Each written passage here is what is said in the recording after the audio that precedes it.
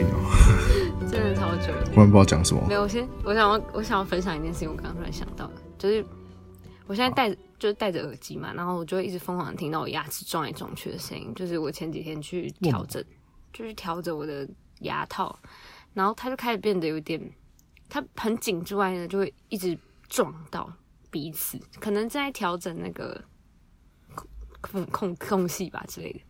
然后我要讲的是，我昨天就是很累，因为我昨天去听表演，然后很累，然后我就躺在沙发上再次的睡着，已经不是什么新奇的事情。但是因为我睡的可能角度太怪了，我早上起来我有点落尾嗨，那所以我现在整个嘴巴的状况是有点就是很难开合 ，and 牙齿撞来撞去的感觉。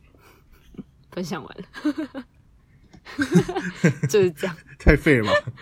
我只是突然想到，真的超烂的。我今天早上吃东西的时候，想说，看我怎么嘴巴张不开啊，好痛哦，好痛！这就是睡在沙发上的那个一大缺点。对，要记得躺好姿势再睡觉。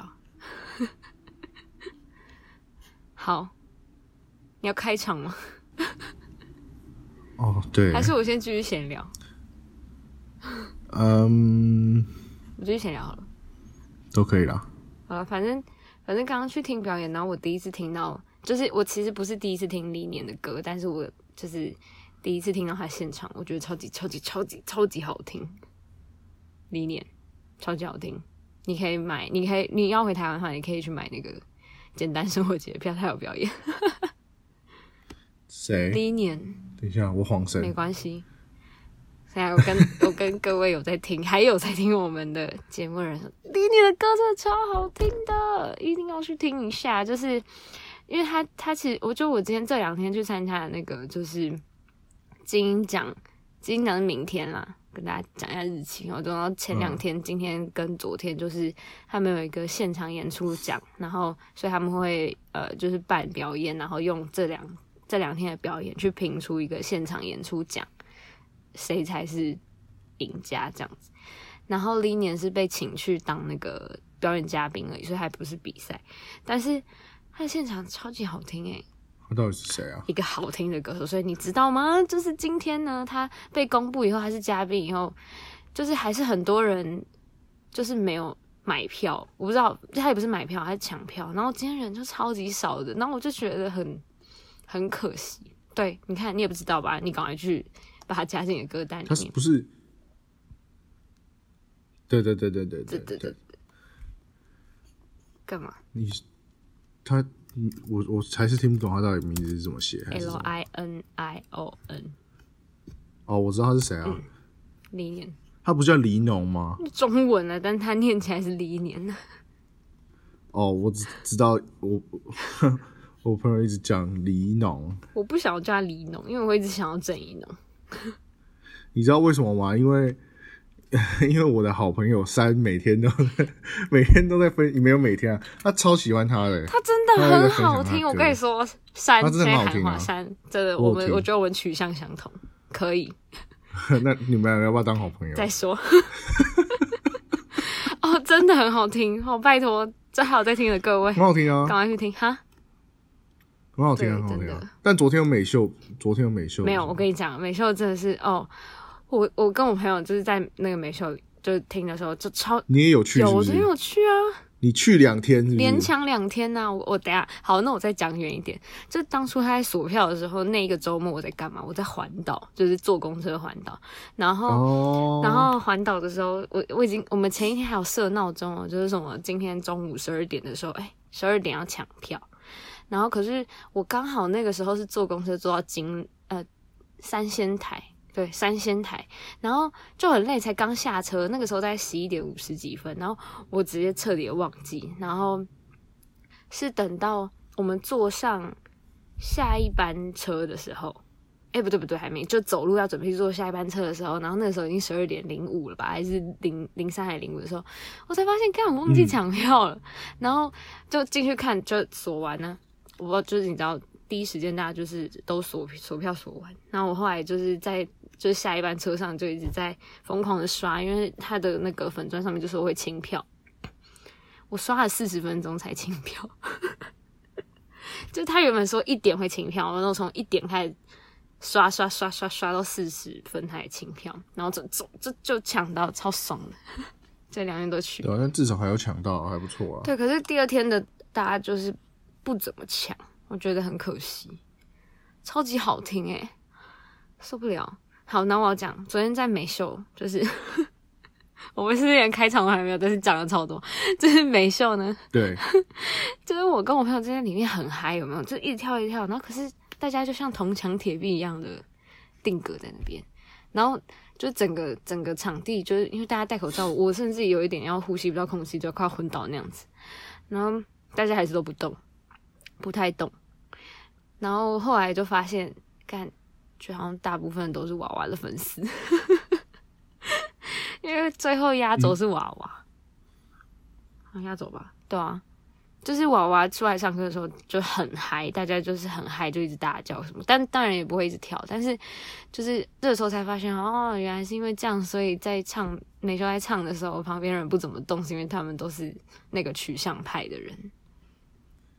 对，大概就是这样。就是没错，就是很分得出来，它到底是哪一种的。然后我就想，他们应该就不知道我们在搞什么鬼吧，那边跳来跳去。我们有一场听美秀不流汗的，超热。好像好了，也是蛮有道理的。真的超级嗨的。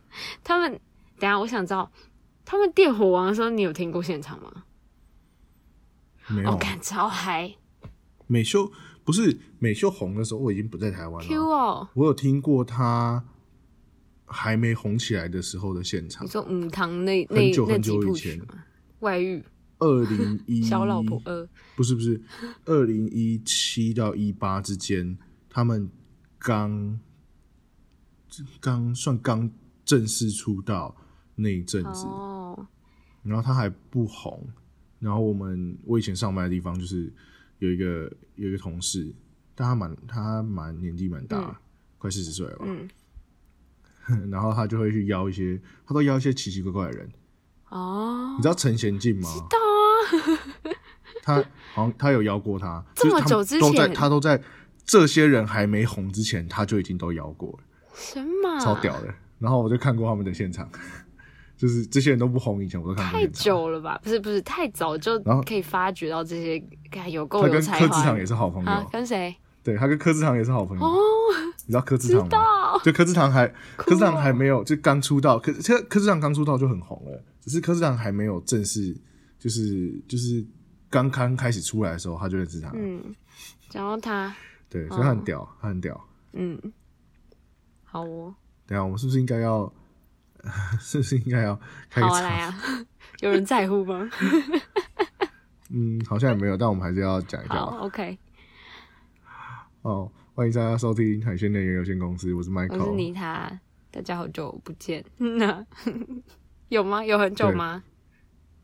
蛮久的吧？还是其实才1周？可是我觉得要讲一下，就是我们没有录音的原因是因为上礼拜你跑去环岛。嘿，没错。然后对，隔1个礼拜嘛，因为对，今天是我们睽违15天重新录音。等一下，环岛是上个礼拜吗？我们是隔超久。不是环岛是上个礼拜。上个礼拜我去爬嘉里山，我很抱歉。等一下，我想跟大家介绍一下我环岛的方式，就是坐公车环岛，真的超酷的，大家可以去试试看。虽然屁股可能会烂掉。我想起来了啦，我们上次录音是发表会完隔天就录了，所以我们上一次是在抢快，就后面真的很不巧的都没有时间，我啦，所以就没有更新，抱歉。那我上礼拜去爬嘉里山是跟那个五生去爬嘉里山，那个走路山林计划，蛮好玩的，分享蛮酷的。我可以继续分享吗？我一直讲话。好吗？可以啊。你最好多讲一点，我现在有点想睡觉。不好吧？好，那我要继续讲哦。那个，我肚子叫了。好，等一下，讲到刚刚环岛的事情，我就分享一下。就其实我们环岛那个我的行程里面有就是夹杂着看表演。我的朋友比我更疯，他是先去嘉义听那个嘉义那个叫什么啊？摇滚季吗？就是有人说盐亭县就是觉醒倒了以后，他跑去加了那个嘉义，后来有一个音乐季，就是一个免费的，然后当那个什么顾问，反正就是某个在嘉义的音乐季。然后他是我的朋友，就是说他礼拜五去听完，不是礼拜五待在嘉义，然后礼拜六听完那个，他下午想听拍戏，然后晚上就要冲来高雄听美秀。然后可是我就直接待在高雄听美秀，哈，对啊，他有没有想要邀我？可是我对拍戏还好，我就觉得很懒。然后而且其实我那个在嘉义的那个表演，我比较想听的是宇宙人，可是宇宙人是晚上，算了，所以我后来就是去高雄听美秀。好想看宇宙人哦！我没有去到演唱会，真的是有够生气耶！我帮 QQ 真的很棒，小巨蛋演唱会没有要安慰你，真的超棒的。好，那我知道，但他们好像要把它出成就是数位版，因为他们全程都有录影嘛，超级值得做成数位版，因为它的后面那个他们应该会出，它的后面那个布景都做得超好看。好，我要继续讲，反正我们在高雄的时候就是听美秀嘛，然后它就是某一个展览，然后叫做 DG Wave， 然后的展览，然后他们可能就是想要吸多一点人来，所以他们就有办那个表演，跟就是请那个台通去当什么座谈的。然后那个表演的场地超级小，然后美秀直接把它塞爆，超多人。然后重点是超怪的哦，美秀的前一团是灭火器，然后修齐就那个美秀唱完第一首，然后修齐就开始讲话，修齐就说不知道从什么时候开始，那个灭火器变成他们暖场团，超机车的。他在高雄说这个话，这样可以吗？好，一定会被打，真的。然后后来反正他唱完以后，然后我有个朋友跟我们一起去，他没有听团，就只在旁边陪我们而已。然后他、因为听美秀的时候，我就跟另一个还有在听团的朋友就冲到前面去，然后后来回来的时候，他就跟我说，就是他站在很外围嘛，然后就是旁边有个阿姨，不是阿姨，就是一个路人，然后就那个路人好像自己来听的，然后他好像都不认识。然后他就好像前面有听完灭火器，然后现在又在听美秀，然后他就好像一直很想分享事情，所以他就跑去找了旁边的路人分享，不是我的朋友，我说某个路人跑去找旁边的路人，就是分享他的心情，就是这个团明显的比上个团好听很多啊，然后就是大声到我的朋友可以听得到啊，然后我的朋友就很尴尬，然后就是大家都很尴尬，然后我心里想这个人真的是很扯欸，他在什么地方这样讲？你不怕旁边有就是刚刚灭火器留下人，然后就是过来打你吗？我傻眼，真的欠揍，真的欠揍的。虽然可能论有趣是真的比较有趣，但可以不要哦。想死的话，好啦，分享完了就是这个。环岛的时候有去那个听一场美秀，美秀最近那个真的出演率很高。我一直讲话，累了。好，反正那个是环岛，对。然后我上周的话呢是去那个五神爬嘉里山，就其实我一直都蛮想爬嘉里山的，就是因为五神那首歌叫《嘉里山假期》。然后可是嘉里山是这样子，它在苗栗，然后要去到嘉里山的路其实非常的难开，就是我是听说啦，然后我们那一天就是他们包车上去的时候，我觉得这真的超级难开，就是路非常颠簸，而且很小条，会车的时候简直心脏病发的那种，然后又很陡，所以如果你车马力不够的话，其实蛮麻烦的。对，然后所以我其实之前想去，就一直没有办法去，是因为我的朋友可能没有办法负荷这样子的难度的路程。对，那有很难吗？好像就是我的朋友也不是真的开车那么多年经验的人呐，所以我是觉得就先不要。对，不然你可以去试试看，搞不好其实就很简单。我不知道，我自己观点看觉得难。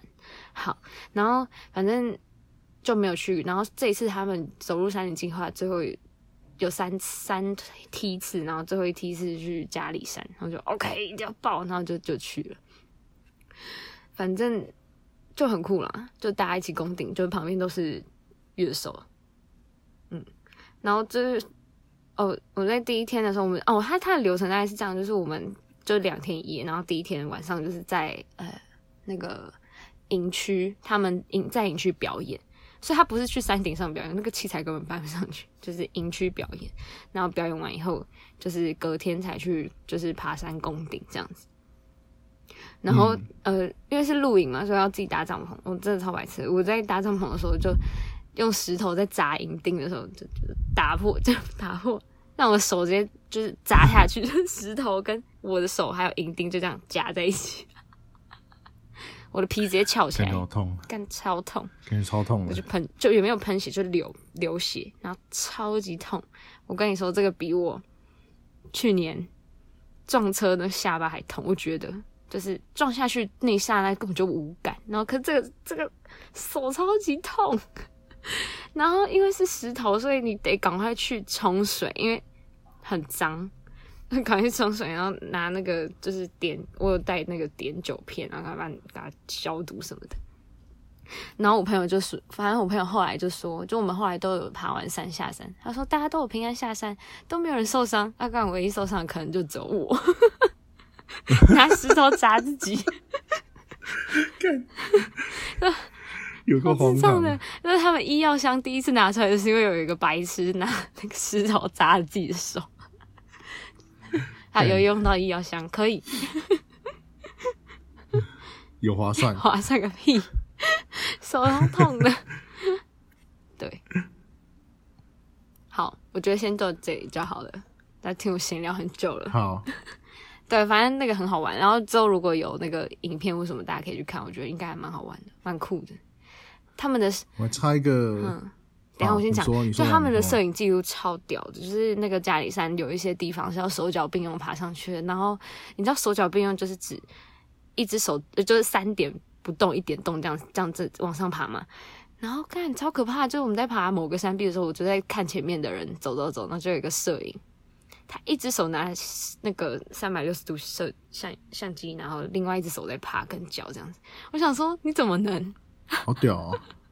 超级屌的，我超傻眼的。还有另外一个摄影，他穿就是那个怎么念？就大家都会穿那个凉鞋，那个牌子就是上 Team 吗 ？TEVA 那个 Teva 是这样念吗？我不知道。哦，反正他就是直接穿那个凉鞋上山，原因是因为他的登山鞋被5声的什么其他工作人员载回台北了。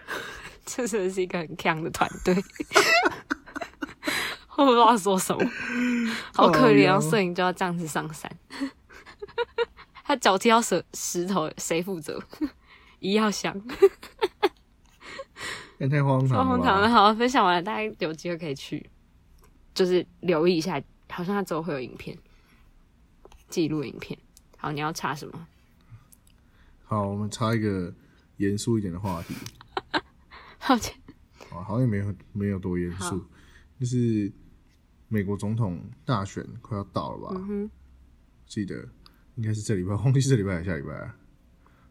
但是可是已经有陆续在，只是要等开票。对，就是这个可以讲一下，就是北美的选举制度，就是台湾都是，应该亚洲大部分都是这样，就是你必须要本人到现场。然后去核对身份，然后投票嘛。可是，在北美这边是可以用邮寄投票的，就是通讯投票，应该是这样叫。对。然后像我在这个地方上礼拜六，上礼拜六是大选，然后我们也有邮寄投票，所以我就是你知道，因为现在疫情有点严重，所以我就不太想去投票所。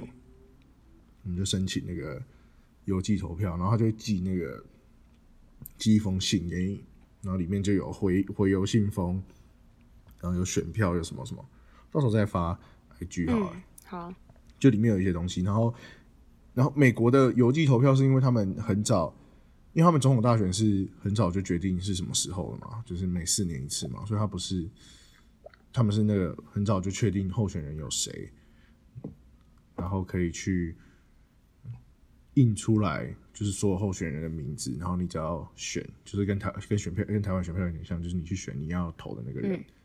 可是我在这边投的这个就是9月底的时候，我们省长忽然就说，那我们来投票吧，然后10月底就投票了。为什么？这个是可以地方自己决定。对，这其实就是北美的一个北美的政治体系，就是美国算是联邦制嘛，加拿大算是，因为美国是算用州去选，然后就是联邦制，就是一个州一个州有自治的。那加拿大就是各个省有各个省自己的玩游戏的方法，除了选总理以外，就是其他各省你要怎么玩，不要违反你们自己省的法律就好。对，所以就是他就忽然就说要选举，然后就等下，所以选举对象是选我们省内的省议员跟省。对，就选省议员。我们的省长不是直接选省长是谁，我们是选省议员，然后多数党的党主席当省长。对。那因为其实他在喊的原因是因为疫情可能会越来越糟，所以他现在赶快投票，他可以保住他的权利。因为如果到明年再投票的话，可能会更多病例，死更多人，到时候他的权利可能会不保。我觉得是这样啦。是哦，所以他现在赶快选投票，所以我们的选票上面是没有脸印任何东西的，它就是一片空白，然后你要自己写，对，你要自己写你要投的候选人是谁，很妙，超妙，因为他寄来的时候他们还可以去登记参选，所以很妙很妙。所以其实假设你心中已经有定案，你连他那个就是最后可能还有人突然跑出来之前，就已经可以选好你要丢出去的人是谁，就是你要投的人是谁，就不用等全部人都公布。对，因为刚好我的选区有一个，可是以前也是这样吗？参选人一直都是这样吗？没有，以前不是这样，以前不是这样，因为以前的选举时间是就是固定的，大概是那个时间，就是每年大概会在那个时间选，每4年大概会在那个时间选，所以他的时间他会来得及印，就是你的候选人是谁，这样你直接圈选就可以了。对，但今年就是要你就是自己写，所以蛮妙的，很酷但因为刚好我的选区有一个台湾人在选，所以我就直接写他，根本就不用等全部人出来，我就他要选好，你就直接投他，台湾人听台湾人，他住在这边很久啊，他是好像是一个妈妈吧，好神秘哦！如果是在台湾的话，一定会有各种酸民在那边说：“不公平，选举无效之诉。”候选人都还没出来，你选票都寄出去了。他那个时候是民主选举无效之诉。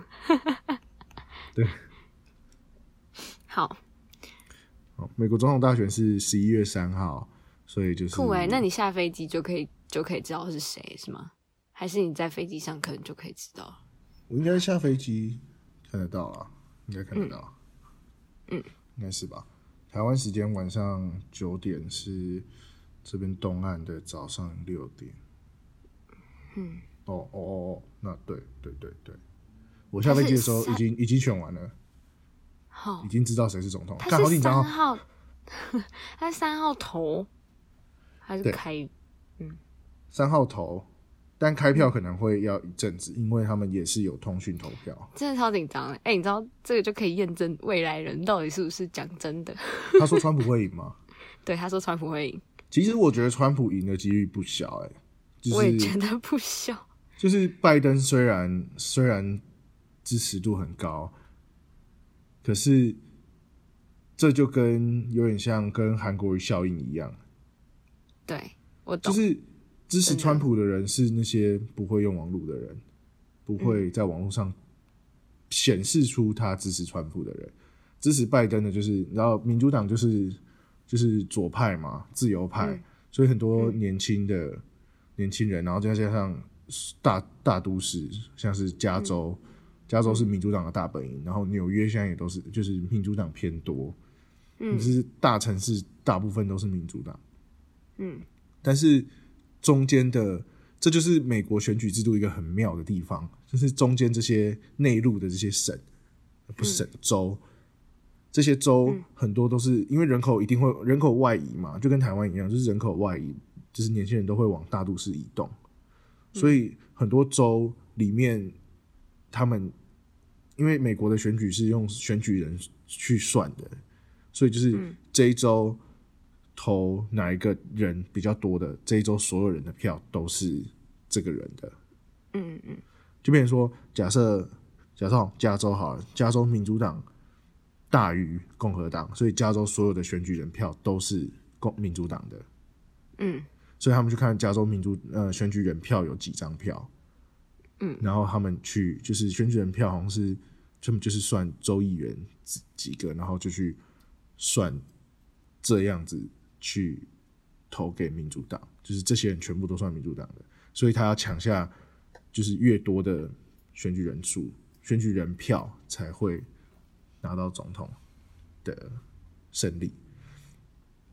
但是因为中间这些州很多就是老人家或者是不用网络的，然后你用民调也查不到的这些人，他们都非常支持川普，因为你知道川普就是一个川普除了挺台反中，然后他经济做得不错，他把美国经济搞得还不错，因为你知道他就是商人嘛，然后他又讨厌中国，他就是想要巩固美国的国际地位跟美国的经济，就是政治经济地位要打赢中国，所以他在经济方面做得还不错。所以有些人会很喜欢他，对，所以这些帮他们赚钱。然后尤其他又是反同，他是反同啊，然后种族歧视啊，他就是那种很纯的美国白人。我想知道就是为什么会某一个特质的人就是集这些特质在一身，就是他不能就是好啦，我也不知道，我也不知道，但是反正就是为什么，反正就是这样。为什么就是你人类到几岁的时候，应该说不是说人类，就一个人到几岁的时候可以就是走得如此偏激？其实就是立场如此坚定。我是说你在年轻的时候一定会觉得可能什么事情都很可以接受，是一个很具有弹性的人。然后可是我觉得到了某一个岁数之后，人们就会开始变成一个非常固执、坚持己见的人。就是我觉得以这个状态来讲，我们可能未来可能还是坚持我们现在的一些在这种社会议题上的立场，可是我们的下一代就会开始变得跟我们不一样的时候，我们也会就你知道重演这个世代隔阂的问题。我觉得这就是一个循环，无法避免。只是我不知道以后会怎么呈现，因为还要很久。对，还要很久，但也有可能不会，因为我们跟我们上一代的生活习惯差太多了。就除非我们真的会跟我们的，比如说很久以后的下一代生活习惯差超多，比如说真的进入了一个饥荒的年代。我觉得很难啊，很难。对啊，就如果都是稳定的话，应该是不会变吧。不知道，可是确定。讲到这一点，就是有点像是要怎么讲？你知道，人在之前看过一个报道，就是在写说你喜欢听的音乐，大概在你就是10几岁、20岁这个之间就已经固定下来了。就你在这个年纪喜欢听的这些类型的音乐，你到老都会喜欢这种类型的音乐，你会没有办法接受新的东西。这么夸张哦？那我们现在还在那个可以放新东西的年纪吗？应该还可以吧？好像还算是，就是差不多在这个年纪定下来之后就不会变了。对。我今天在听表演的时候，然后有一团是，我连名字都记不起来。但很类似像血肉那种。我就是很认真的在思考，就是我到底为什么没有办法就是喜欢这种音乐，就是它可能真的比较难以接受，但我到底为什么会完全没有办法享受那个音乐？我真的没有办法，真的太痛苦了。就是其他的类型可能我觉得我都还行，就是可以勉强的觉得还有愉悦的感觉，但是这我真的不行，这种我真的不行。我只有觉得耳朵很痛，它完全没办法变成音乐进到我耳朵里面。但是在我第一次听伤心欲绝的时候的这个感觉，它后来就没有了，超怪的。所以我不确定啊，但我现在只有这样子的状况，我不知道我是不是真的已经落入到你刚刚讲的那种，就是我们已经固定成一个某个形状，然后未来都可能很难接受其他的。但我目前觉得还好，就是因为感觉一直有新的人出来，我也都还是很喜欢，不管是还是其实因为他们都还保持有同一种音乐类型，所以我们还是都会喜欢。好吧，我不知道，继续观察，对，慢慢看。好，那我想要分享一下，就是呢，就是前几天我有抛现实动态给大家看那个，就是边框，突然跳回 iPhone， 耶！就是呢，那个 iPhone 12的边框就是超级漂亮嘛。可是我其实还没有讲到一个，就是 iPhone 12拿起来真的超级轻，是超级轻的那种，超级轻哦，就是拿起来是一个很适宜的重量。然后它是大只的嘛，6.1寸的。那我觉得其实它大卖不是没有原因的虽然大家可能是抢在预购，可是如果有就是预购完，然后它还一直缺货的状态，就是你去拿就知道了，对啊。其实想知道的是，就是这一批就是换机潮是从哪一台？可能比如说某一台一直固守它的阵营，然后到这里终于已经没有办法了。我觉得很多6S 的有在换6跟6S，然后我本身是7嘛，我觉得是6S 6到8很多都在换。其实我不确定有真的蛮多8的话，我朋友蛮多就是拿8的，他们有在要换。你说死守那个 Touch ID 派已经守不住了，对，有可能。因为另外一个重点就是我的怎么讲，我的 App 常常会就是一直重新整理。就是你重新整理的意思是说，你再点回来，它就跑掉了。对，可是这个不是某一版，代表你的 RAM 不足。我以为是某一版，我记得某一版变成这样。它没有办法继续维持这个 App 在背景继续运作，所以它就只能重新整理。你关掉这个 app， 它就跳掉了。可是你有去看你的 RAM 是多少吗？你记得吗？我记得蛮小的。2吗？有到2吗？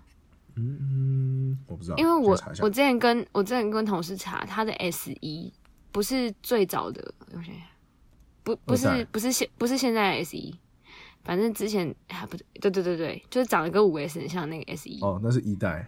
好，对，就是那个好。然后他说那个是2G RAM。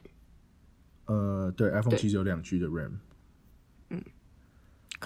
可是到8我就不知道，可能也还是2G。但是现在新的真的可能跳蛮大的。我觉得还有一个点，8也是只有2G，对。我觉得就是价格，就是以前有 Face ID 的那个机型的价格真的高到有点令人却步，但是现在看起来是真的还好，就算还好。可是现在还是你讲 Pro 机型还是？可是如果你没有你不要到 Pro 机型，你就12就好了。如果你又再往下推到 Mini， 其实就很便宜。对，但是你看，如果只是12，25000吧，还是27000，忘了，反正就是它还是没有到3。可是以前只要感觉碰到 Touch ID 就一直往3冲，然后直接冲破超高价这样子，然后就会觉得好像这个还算可以接受。毕竟如果你以这个规格，当年 iPhone X 出来的时候的价格是吓死大家，现在就是觉得还好。就是如果你是以2颗镜头的机型来说 ，iPhone 12现在价格很宜人，可买，这样算是。然后 mini 小小只的哦，现在就在讲我喜欢的 mini 小小只的，价格又更低，然后还有2颗镜头，简直完美。但是 mini 的电池真的好小，对，你就一直要讲它的电池，但我就觉得就是要讲它的电池，我就是觉得还好。可是它就是。毕竟现在大家如果你在工作场合都一定还是会有充电器，所以对于就是续航力这件事情，我是觉得还好。就是无感升级啊，我有感啊，它很轻又小又萤幕大，还变成 Face ID， 直接让我有感到一个不行。电池无感升级啊！好啦，电池好可以。就是跟大家分享一下我最后不小心跳槽 mini 的心情，就是说，就其实我当初就一直没有考虑中间这个 iPhone 12，就是如果我要买就是买 mini， 不然就是买 iPhone 12 Pro。那我为什么目前很倾向不要12 Pro 的原因，你知道我现在用的语带保留，我怕我到时候又倒戈，一直变。这12 Pro 的就是第3颗镜头是望远嘛，可是我其实有去测了一下，我觉得还好。就是我想象的是，我的想象望远应该要望远拍出来的照片我也会很满意，但它并不是一个要准备让你拍出来的感觉，它只是要让你录到，然后清楚，可是不是好看的清楚。我不知道你懂不懂我意思？我看得清楚，但不是很好看。因为它就是有个物理极限在，因为它的镜头就是真的没有像那种大炮那么厉害，就是我觉得没有到我那么喜欢这个望远的价值。但是有一些人可能会想要啊，比如说我们今天去小巨蛋不小心买到最后一排的时候，你可能就会觉得米粒大的人用那个拍起来很大，就 OK。但是如果你要真的有用的话，就是你要买 Pro Max 的那颗望远镜头是62吗？我记得对，所以62还是65，没有，我觉得这个就要看到时候它出来的时候，大家测起来会如何。但是不管怎么样，我觉得我是不可以买到那么高阶啊。但你真的很 care 那个望远镜，对，你真的很 care 这个望远镜头，但它在 iPhone 12 Pro 上面，我觉得真的没有到怎么样。然后你要多花一些钱买它。然后还有一个就是那个 LiDAR 嘛，那个 LiDAR 其实我也还蛮心动的，但是实在是不知道生活情境里面有多少机会会用到它。我想要买12 Pro 的原因主要是颜色，还有它有6G 的 RAM。对，可是我跟你说，你去看看颜色，我也觉得还好。我看过、啊，我去现场看完2只的颜色以后，我觉得还好，就是还是没有好看啊。我还是没有被烧到的感觉，就是我反而被黑色的边框烧到一个疯掉。可是我跟你讲啊，讲再多都没用啊，到时候那壳装上去什么都看不到啊。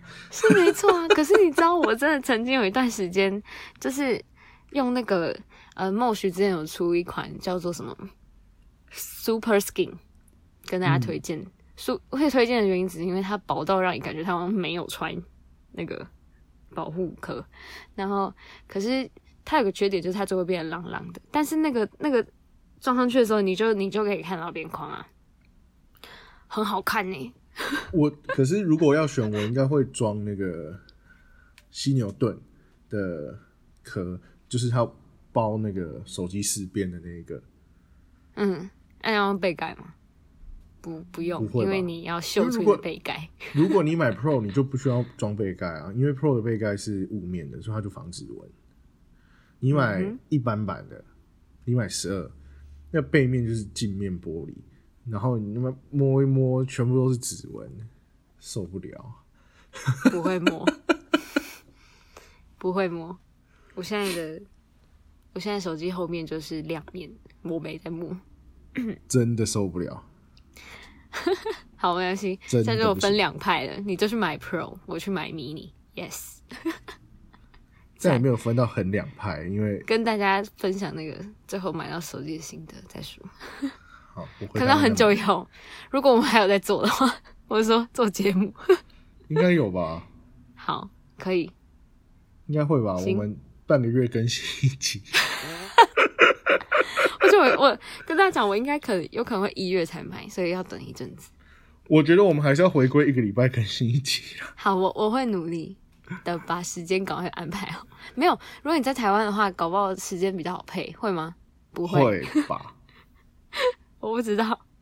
因为如果在台湾平日晚上，如果你没有要干嘛，就会比较好对到时间。对耶，也是耶，因为有道理。因为你如果平日晚上7点，可是我这边才早上5点，我根本就没有凌晨4点，我根本就起不来。很有道理。好，那应该会好的，大家就是会有比较多机会可以听到我们的那个节目。Yes， 多集一点，好，多集一点，然后就没有人在听。没关系，我们以量治人。好，我要讲就是我这几天，上周开卖啊，我想想，对，上周5开卖，不是发表，就是所以上周5开卖，然后我就有帮我的长辈换机，就是换成12，然后这周也有在换，不是11吗？变12了。没有，我帮很多人换手机，2个长辈，一个也算长辈啊，总共3个长辈都有换手机，2个换12，一个换11。然后重点是，其实他们现在盒子呢，就不管你是11还是12，就是现在新出货都一定是没有充电头跟那个耳机。对，好，然后就是其实我在帮他们换的时候，告诉他们盒子里面有什么的时候，他们也没有太大的反应，因为我就告诉他们说，你们用原本的充电线就可以。他说好，可以用原本的，好，没问题。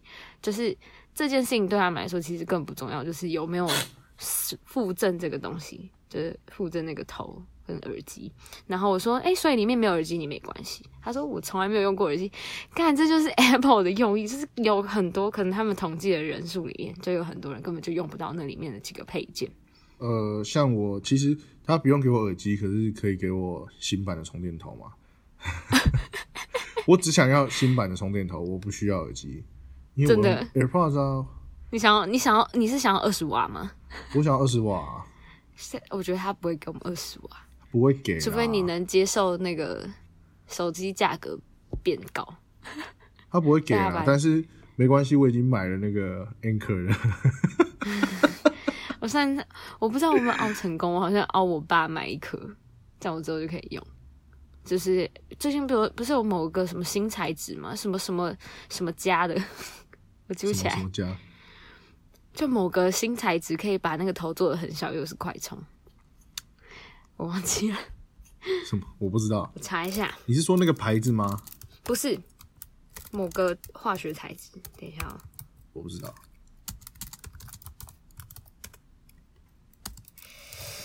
完了，我连关键字要打什么都不知道。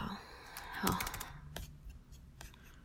但反正我买的是就是众 YouTuber 们推荐的，就是 Anchor 的，然后它这个18瓦，新版好像20瓦，我买18瓦的，因为我找不到20瓦的。反正前阵子就是 Amazon 的 Prime Day 嘛，然后那时候买，对，我那时候就买了那个，然后它的大小跟原本的5瓦一样大，所以我觉得还可以，我就用那个就好了。好，我之后再找了，我就突然找不到。反正我不会那么快需要。那个好像就是他把它就是那个材质可以什么，就是让它可以把它的那个充电头的体积再做得更小，然后可是充电效率是跟就是我们过去的充电头的是一样快的，然后价格又比较便宜，很酷很厉害。人类真是太神秘了，一直找出一些新东西。好，那你就可以讨论一下，就是我们看到一篇文章就是我刚刚讲到，就是我长辈根本就不 care 他们有没有那个配件这个问题，然后就是有人在讨论说他们不附上这些充电器，就是他们背后可能有一些什么样的考量。你要分享一下吗？还是以为看？你说充电器吗？你说富瑞德那一篇吗？我已经看完了。对啊，我早就看完了，是我传给你的吧。那你讲啊，干，那你讲啊，fuck， 我不是在丢球给你叫你讲吗？但我忘记他写什么了，早就看完了。然后呢？可是我忘记他写什么了，超废的。他其实最后的结论就是，其实 Apple 做很多事情都是有一点像是丢球，就是大家会跟着他们做的。对。好，反正我想起来了，反正他为什么要跟着做，是因为就是你知道，大家就一直在期待。虽然我不知道他们的理由是什么，但就是会一直在期待说 Apple 去换一个界面，就会换成 Type C， 或者说把 Lightning 换成 Type C。但是他没有做，是因为他认为这样子会造成很多他们旧有的使用者，他可能之后就是会把这些线材丢掉，造成一个很大的浪费，所以他没办法这样子做，所以他们可能是退而求其次的选择在新的不附上，然后要汰旧掉以前这种线材，然后未来才可能大家可以减少一些这样子新的垃圾出现以后呢，未来才慢慢的让大家那个普及率，那个 Type C 普及率再高一点的时候，才真的推出那样子的机型。然后是在这些手机业者里面，他可能就是作为一个先行者，然后大家就会 follow。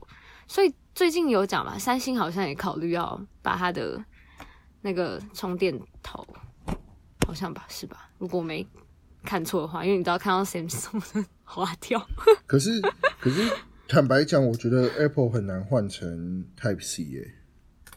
怎么说？就是因为 Lightning 的，它如果要做手机的话，它 iPad 换成Type C 当然没问题。可是它手机为了要薄，它再换成 Type C，Type C 的厚度比 Lightning 还要再厚一点点，然后宽度也比较宽，等于它如果要换成 Type C 的话，会压缩到它内部的里面的那些零件的排列空间，所以反而我觉得不太可能在它的上面换成 Lightning，换成 Type C。它现在要换 Type C 是因为欧洲出了一个法规，就是全部人都要用一样的，就减少浪费。但是我觉得很合理的，就是富瑞德讲，就是我觉得很合理啊。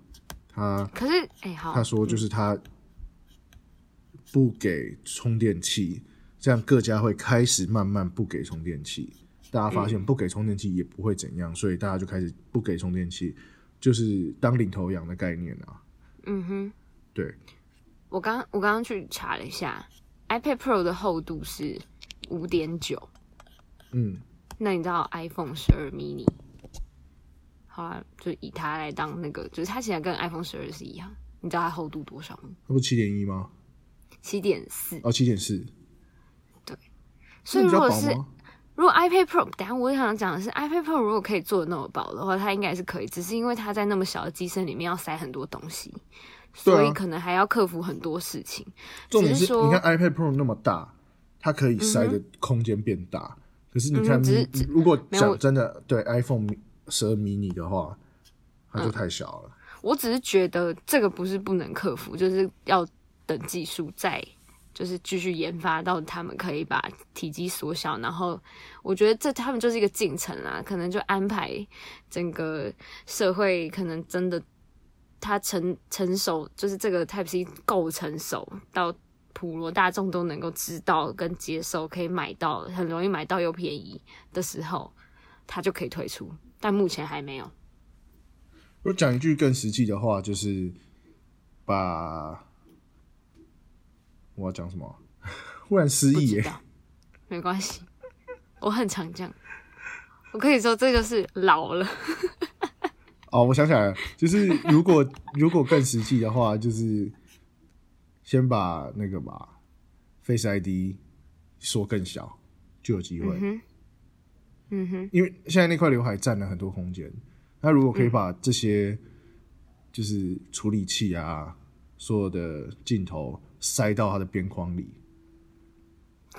现在边框超薄，我觉得很困难啊，超困难，因为你光那颗镜头你就很难了，真的。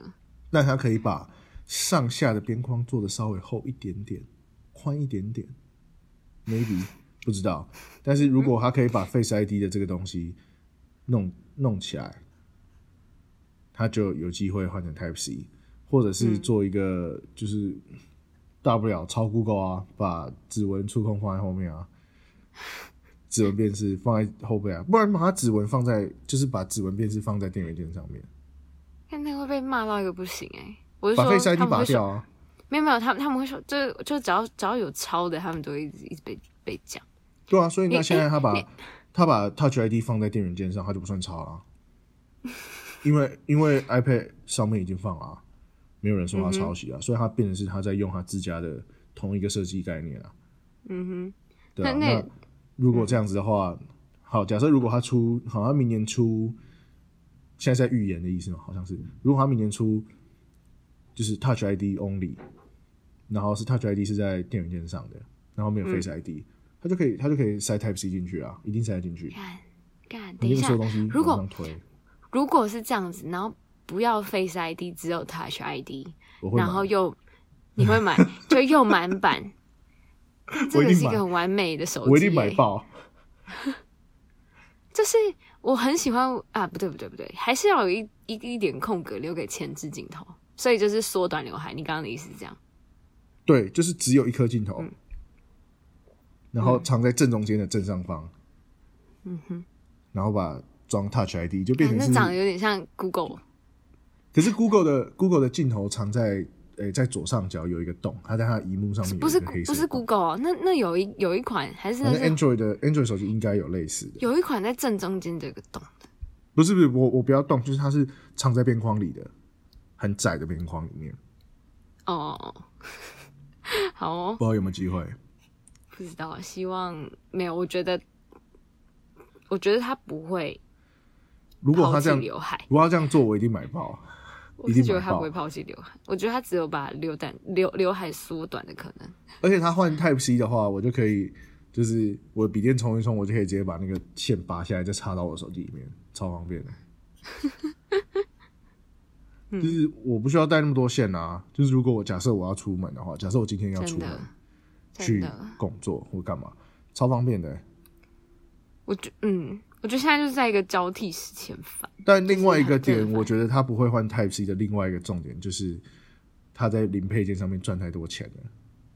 对啊，他一换成 Type C， 他就赚不到钱了。没有啊，他如果一换的时候呢，搞不好盒子里面就没有充电线了。以后只有一台手机，充电线是选购选项，对，因为环保的缘故，缩减材质。以后你只能去 Apple Store 领手机，它以后就只有外面一个绒布包起来给你。而且没有，我觉得它也不会是绒布，是一个纸袋。是纸袋，还就是它是一个那个，知道怎么讲？你知道买无印良品的那个的笔，它不是给你一个小小的纸袋吗？把 iPhone 就装在那个小纸袋里面给你。对啊。白色的小纸袋，然后上面有一个苹果 logo， 环保个彻底。然后他会写说，没有，他搞不好不用白色纸袋，他也用那个就是咖啡色的，然后他后面会印说这个纸袋是用再生纸制造，超危险的感觉，超级环保。不知道我不知道未来会怎么样，这样讲一讲，搞不好我们就不小心预测到了未来，也说不定呢。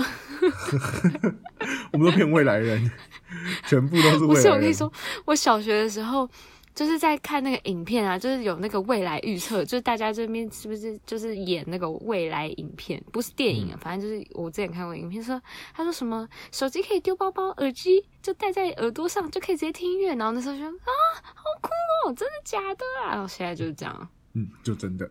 小学的时候觉得真的假的，现在就是这样。等一下我想要分享一个事情，就我刚刚讲到抄袭嘛，就是可能会被讲抄什么的，就是有传闻说它后面的那个 MagSafe 可以反向充电，就是它原本是被充嘛，就是被无线充电板充。然后，现在就是好像有人发现里面的程式码里面是有写说你的一些那个，就是它可以转换成它变成充电板就比如说你的，你说反向充给 iPad，不是 iPad， AirPods， 你的 AirPods 或者是你的 Watch， 你可以放在上面充电这样子。这个就有点超到华为就可以这样做，然后还有其他家我不知道还有没有，但就是我知道华为可以。其实这个，所以就有人这样讲，这一直都有说要这样做啊。没有，但我觉得有的话真的超级方便的是说，就是如果我 Watch 没电，Watch 没电真的很烦欸，就是你又不会随身带那个充电器在身上，对啊，那这样子真的还蛮方便的。但就有人说最常没电的是 iPhone， 这也是蛮有道理的，就是比起其他配件，对啊。大概是这样子，发现不知道未来是不是就我们拿到的时候，是不是它真的会有？因为目前应该还是不行，就是它可能还没有开通这个功能在那个它的 iOS 上面，就还没，就是有传闻，它可能有写在里面做好了，但还没给大家用，对吧？我们讲最后一个，我们讲很久欸。我们讲最后一个东西好了，就是好啊，就是 MagSafe 它不是有。就是有关联了，刚好有关联。MagSafe 它不是有磁铁嘛，所以它会吸住后面的那个充电板，我觉得很方便。就是你知道，有时候在玩游戏的时候，如果你手机快没电，像我7超容易没电的嘛。然后最近我不知道你有没有玩，可是最近这个游戏很红，叫 Among Us。没有，就是因为疫情的关系吧，好像是因为疫情的关系，然后变超红的。就是它有点像是狼人杀。然后它总共就是有10个，你可以10个人在一间房间玩，然后其中会有1到2个他是反叛者，然后反叛者可以把就是好人就正常人杀掉，然后杀到反叛者跟好人正常同一个人数的时候，反叛者就赢了。那如果好人找出反叛者，把反叛者投票踢出去，或者是把所有任务做完，就赢了。然后因为它是线上连线的，所以刚好因为疫情的关系，很多人都不能出门，所以好像最近变超红。然后我就要跟我朋友玩，然后玩的时候就因为它很耗电，然后再加上你又要用那个就是语音跟人家聊天，不然你要用打字要打超久，我们就是都用语音聊天，然后就很耗电，超耗电。我就插着那个充电器插着那个线在玩的时候，我就觉得超压给我手就不知道怎么摆。但是它那个充电板就可以吸在你的手机背后，等于就是你的手机左右两侧你拿的时候，它不会有任何改变。然后线会直接从背面往下，就会变得很方便。我有看到，就好像是可以，就是它就转嘛，因为它就是一个圆形，想转哪边就转哪边。但是也因为这个磁铁，它会把一些就是有磁条的东西都消磁。这个真的是类似停车场的票卡，或者是你的悠游卡，你有感应的信用卡，对，房卡，就是有感应线圈的这些东西，碰到磁铁它都会消磁。这个真的不是很 OK 耶。但是对啦，可预测。它本来这些东西就是不能碰到磁铁的，然后他又在后面做磁铁。其实当初我就有在想这件事情，只是我没有讲。但是因为它看起来磁力没那么强，可是事实证明好像是它的磁铁还是够强到足以消磁。看起来蛮强的。你去看那个影片的时候，它的那个 MagSafe 的那个充电器拉着线，它都还是吸着啊。它有重力耶，它还是有重量的我觉得手机它拿的是 Pro 嘛，就它那么重的手机还是吸着的，那应该还蛮厉害的。但我觉得这真的不行就是因为你一定会我们就假设一个情境，你今天去一个饭店，你要 check in， 然后你 check in 完以后，他给你房卡，然后你可能那个时候手上拿的是手机，因为你要给他看你的确认单，然后你还用了 Apple Pay 付了一些钱以后，然后他给你房卡，你废话，你一定是靠在手机一起拿走啊，不然你要放哪？对啊。看到就消磁，然后你就要走回柜台说不好意思，这个被我消磁，你可以再给我一张新的吗？所以你要放在手机的前面，不能放在后面。看智障，不是？你知道我同事跟我说什么吗？他说：“那你就要买卡套啊，妈的嘞！”对啊，就是要买卡套啊。请问一下，我为什么要买卡套？买卡套才不会消磁啊！但是卡套里面也有磁铁啊。那我就要马上跑去买 iPhone 11。卡套里面也有磁铁。没有，好像有人还是会有做一个是可以防什么的，你知道？我不知道。我不知道，反正对吧？反正不要放在一起就对了。这很烦欸，谁知道啊？但是最可怕的就是，好，应该不会。那我现在想到了，硬碟那些会有影响吗？应该还好。但你知道为什么还要这样做吗？因为如果你办了 Apple Card， 可以感应付款的地方，你就感应付款；不能感应付款的地方，你就插 Apple Card， 你就刷那张卡或插卡进去。因为 Apple Card 里面没有线圈，它不能拿来感应。因为可以感应的地方，你都用 Apple Pay 嘛，你不需要放感应线圈在那张卡里面。然后它是铝合金的，所以你 Apple Card 放在你的手机后面也不会消磁。Apple 有一个世界好吗？这个世界还是有其他东西存在，不是只有 Apple 你自己的。Apple 的世界就是没有其他人。没有，他刚刚逼大家跟进什么，要更改大家的那个，就是一些磁力要更强什么的。还是他可能想要就是，可是这其实有道理，就是未来的世界，未来的世界你会要用到，怎么讲？用到感应的地方，你都可以用手机去做感应的。讲这个应该可以，因为像我在猜，在中国应该有些饭店可以直接把房卡的设定打到你的手机里面去，然后你就可以用你的手机去解房间门，应该是可以，因为这其实就有点类似 Apple 出的那个 AirTag 啊。